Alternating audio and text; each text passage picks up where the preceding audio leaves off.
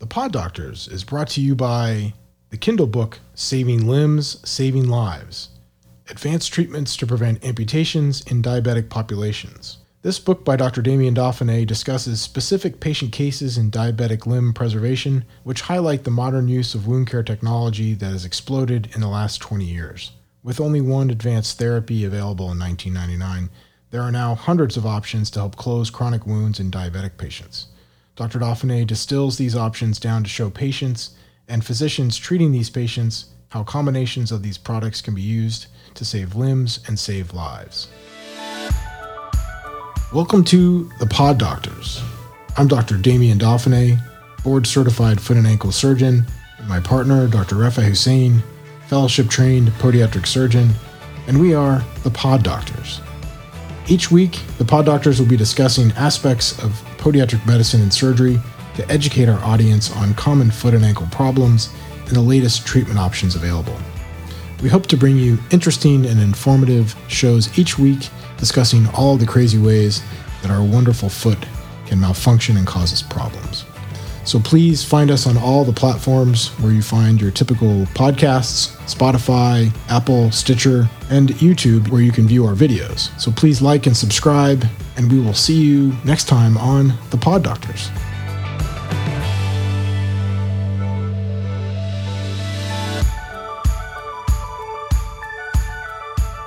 Welcome to the PODdoctors. I'm Dr. Damien Dauphiné, and I'm here with my partner, Dr. Rafi Hussain. And today we are going to delve into the dreaded pump bump, or also known as the Haglund's deformity, and associated Achilles tendonitis. A very common problem. So let's dive right into it. Patient comes in, has pain on the back of the heel. Most commonly, they'll have like a little bump or a prominence or aches and swelling. They'll have tenderness after being static for a long time. That post-static dyskinesia also associated with the Achilles tendonitis, insertional Achilles tendonitis, enthesiopathy, whatever you want to call it. And sometimes it's a golf ball. I mean, you can really see this mass that forms. Yeah, it's prominent. It'll rub against their shoes. They'll say that they're uncomfortable in certain types of shoes. So it becomes kind of this constant irritation, sort of vicious cycle. Almost. Vicious cycle, absolutely. Yeah. Right. So we don't know for sure what it is. We'll do our differential, right?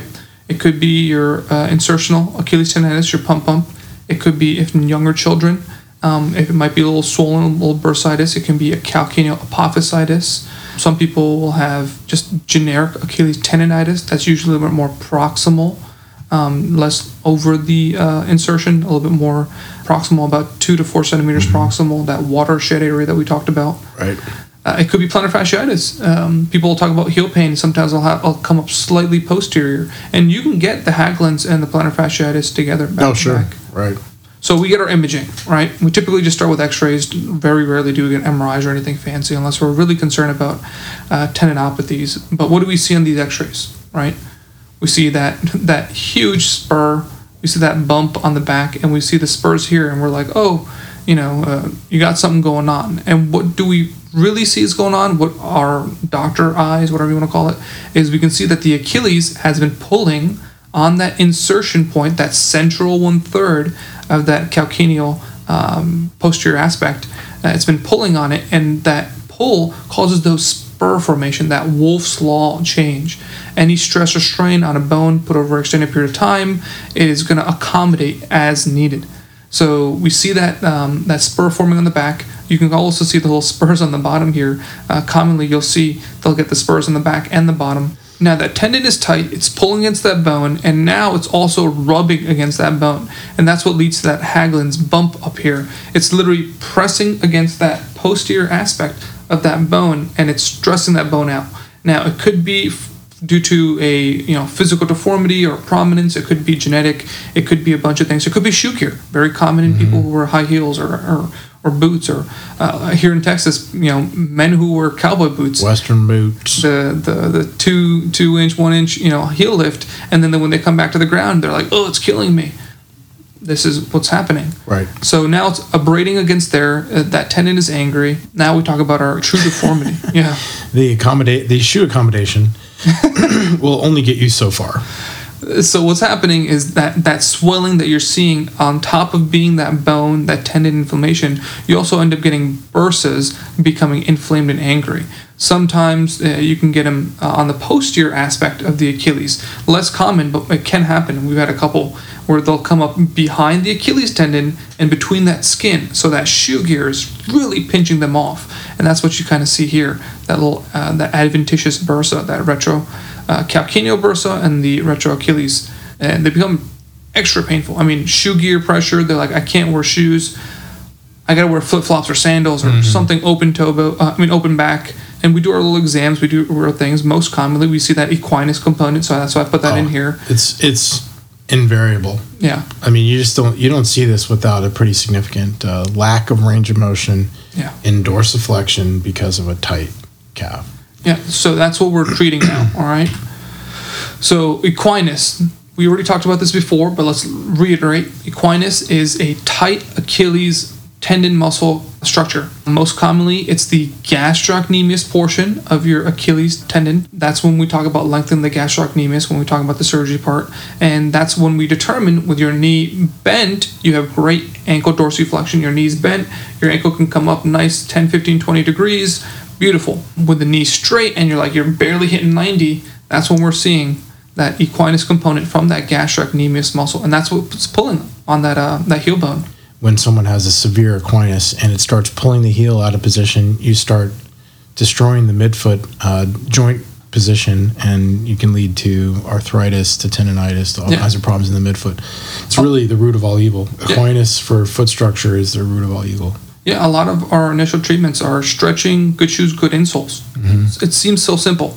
You're like, oh, of course, the foot doctor's going to be talking about insoles and stretching, blah, blah. But it's true. It's really true. It's nothing that, that we're pulling out of left field. This is facts, all right? So treatment, conservatively, we're talking about stretching. There's a couple of stretches on here that I really like. Your towel stretch, your off the edge, and then your standing lunge. Easy, easy, easy. This heel rocker, a beautiful device, works great at stretching that Achilles complex. I like that because you can do it in a way that the rest of you is relaxed and you're letting gravity do the work for you. Yeah. So I think when it's done appropriately, it's a very yoga theory technique for stretching that I think is extremely effective and much more effective than the standing calf stretch and the towel stretch. Could be equally effective where you're doing the drop your heel off the step. But I think that, there's the potential for people who have balance issues to end up going landing on their head. But yeah, I love that Pro Stretch device for that reason, that you're really letting gravity do the work for you. And the last thing I'd like to add on, I don't know about you, I like to put a night splint on. Oh yeah, because I think it helps you keep the gains you're getting from your stretching during the day. You stretch maybe 10 minutes in the morning, 10 minutes at lunch, 20 minutes in the afternoon even. That's maybe max a combined hour of stretching, like maybe a true stretch, maybe 20, 30 minutes combined. But, And then slap that night splint on and keep those gains so that things are staying in a position where you're going to gain length to the calf muscle over time.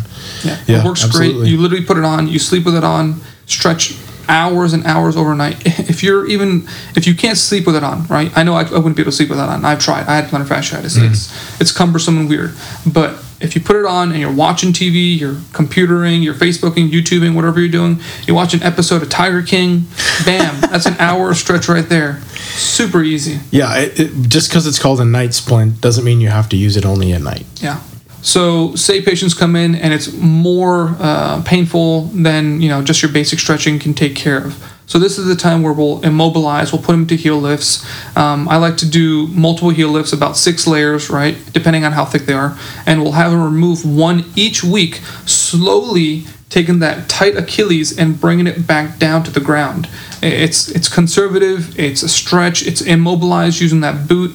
Real simple, real passive. I'll put them on like a Medrol dose pack and like an anti-inflammatory and possibly a muscle relaxer, depending on how bad it is. And yeah, that initial pain from that Medrol dose pack will be down, that swelling will go down, that heel lift, you'll peel away one layer each week and hopefully slowly transition back to the ground. If it's not so bad, we'll just do it in the shoes. But if it's really bad, obviously we can immobilize. I'm a little more conservative. I'll keep people in those heel lifts and have them remove a layer a month. But if I had 6 layers, I would do the weekly. But if I'm just doing the 3-layer ones, which raise you about 1/4 of an inch, then I do a layer a month. So I have them wean off of that over a course of 3 months. But I'm having them stretch, slowly increase their stretching regimen.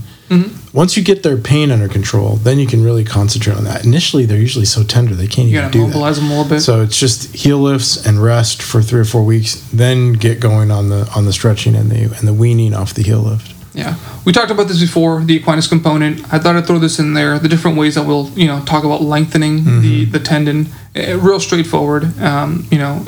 Everything fails, we can talk about lengthening. Typically what I do is the Strayer type stripping. It's simple. It hits that gastrocnemius head more specifically. If it needed more, we can talk about more, but... and I think that's a safer way to lengthen than lengthening the Achilles, because when you lengthen the Achilles, there's always the chance you can over-lengthen and cause a calcaneus deformity and heel wounds. People can get heel wounds from that. Yeah. All right, so pre-op. We're talking about surgery now, all right? Everything's failed. We try conservative. It's just angry. It's bad. So we got to plan things out. There's 3 major techniques on incision placement on this. And as far as surgery is concerned, there's no conservative treatment to get rid of the bone.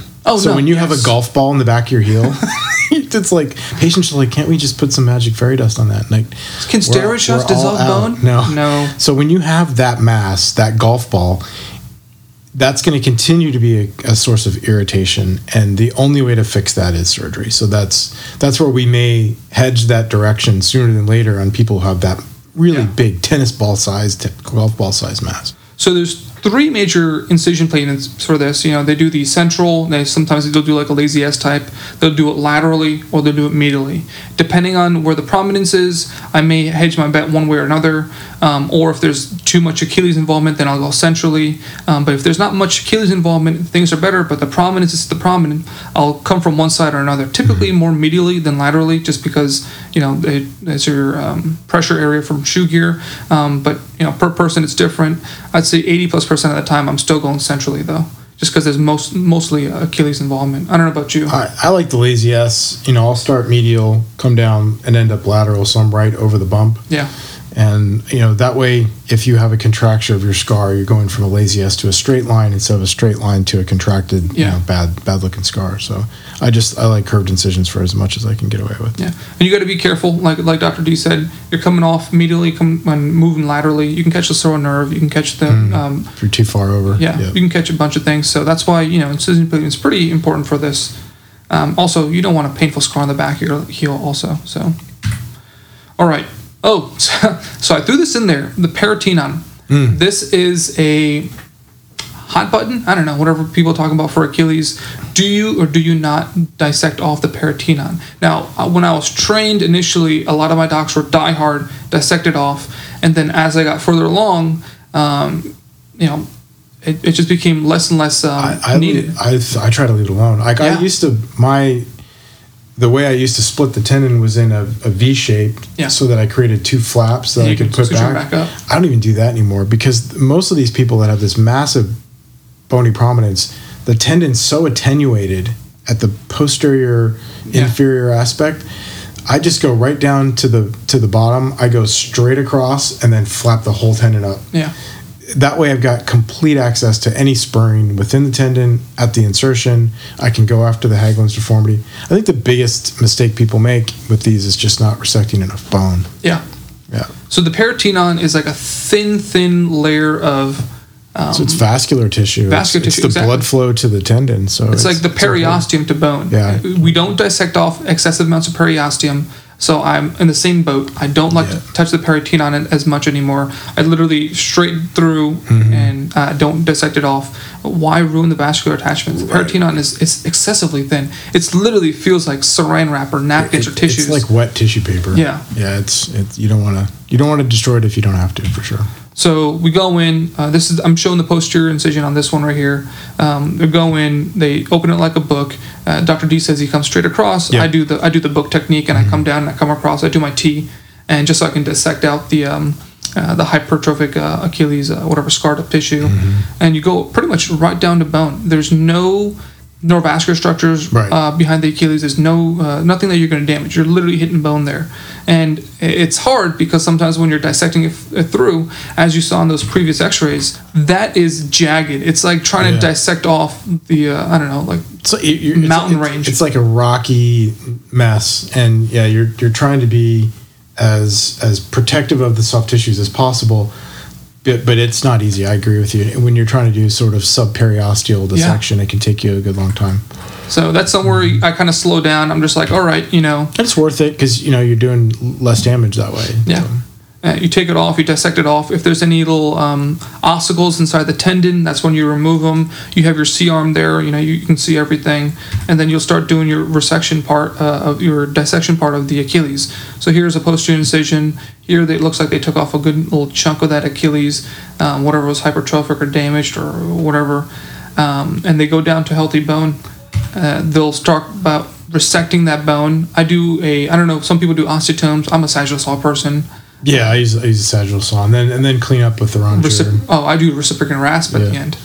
Anyways, knock off that bump, right? So this is showing looks like a medial approach. So they're pulling the tendon apart, they're resecting it. The only trouble whenever we do these medial or lateral approaches is they're showing it, making it look easy, but honestly what's really happening is that tendon is pretty much enveloping that entire prominence, and you peel back maybe a third or half of that tendon, and you still have to anchor it back down. And then obviously where the spurs might be forming at the origin or the insertion of the Achilles, you got to dissect those things out also and just kind of smooth them out. And it can be a little tougher to go that route. Yeah. I mean, if it's just the Haglunds and there's no spurring, that's probably not an unreasonable thing to do, but it's less common that you see that. Yeah. You usually see these massive spurs. Yeah. So so that's a good amount of bone resection. Yeah, I want to talk about contouring. You see these X-rays, you're kind of like, oh my God, the patients are like, oh my God, you took off so much of my bone. This is normal. That's what you need. That's text. I mean, I would have smoothed this out with my reciprocating, and that's nothing. Honestly, you'll never feel that. I don't think it has any impact. Yeah. I agree. And you can see when they attach it a little bit higher and a little bit more superior rather than back down here. And that's done beautifully. I always tell patients, I'm going to resect out, and we're going to take off a good chunk of that bone on the back. We're going to clean up that tender, contour it, whatever, and then I'm going to attach it to the superior portion of that heel bone. One, you're less likely to get the Haglunds now because you're not rubbing against anything. And two, now that with the lengthening up top and a little bit of lengthening down here, you're less likely to get that heel spur formation. Yeah, it'll take, if it took 60 years to develop that, it'll take another 60 years for you to get another one, which is, just unlikely. Yeah. So what if you get in there and the tendon is more damaged than you realized, right? You clean it up, the tendon is attenuated, like Dr. D said. We resect out all the hypertrophic tissue, if there's ossicles, etc. And you're like, all right, we need to bolster this Achilles tendon some. So sometimes you can use a graft, sometimes you can get away with just using a simple graft and, building the mass back up. But a lot of the times... So you're talking cadaveric Achilles tendon graft? Yes. Yeah. A lot of the times, the tendon needs a little bit more strength and oomph and pull power or whatever, and we'll use the flexor tendon, the flexor hallucis longus. Use the flexor hallucis longus, right? Typically. I haven't had to for a long time. It's not common. I mean, I would. By all means. I would go up and do a gastroc recession if I needed length. I always do my gastrocs with these. Yeah. But say for whatever case that the Achilles has been damaged, this is something of the alternatives that we'll see. And they have some. I think when you really see you've had to replace a significant amount of the Achilles, you have the end block ones where they're literally connected to calcaneal bone. Yeah. So you can just carve out a little chunk out of the calcaneus, screw those in, push this sucker in, put a screw across it, and it's directly attached to the Achilles. And then you can fan out over the native Achilles. Yeah. And that's a really strong construct. I mean, I've seen some that were on, Shaq had that done, but Shaq had a massive issue with his Achilles. And probably had to use like a horse tendon for that guy. Yeah. Yeah, he had a massive Achilles repair done. So the goal being is to add strength. The good thing about the flexor hallucis longus is that the muscle belly is nice and low, so you're actually attaching vascular tissue to the back of the Achilles tendon also. Yep. all in all, you'll close it up, you'll anchor it down. I use absorbable stitches on mine. I don't know about you. And then I'll use my tendon anchors. Reapproximate everything, make it so when people will touch the back, it will be nice and flush. A lot of times you'll have these cases that come back in, from other people, and they'll come in and you're like, I had surgery back here, but I can still feel a knot back there. Yeah. It doesn't hurt, but I can definitely feel it. I'll put an umbilical cord me too. over that. Yeah. So just to make, because it's a real thin layer of skin. So the more clean your closure on this is, the better patients end up doing. Mm-hmm. I mean, you can do the best resection, the best repair, and if the closure isn't nice, patients will complain. So it is important. But the goal being, a nice contoured heel, nothing that's going to rub, and then obviously the prominence is gone. And it works beautifully. I typically do 2 anchors. I know this person, whoever did this, in single anchor. I'm usually running up the side and then crisscross in the middle. Yep. Yeah.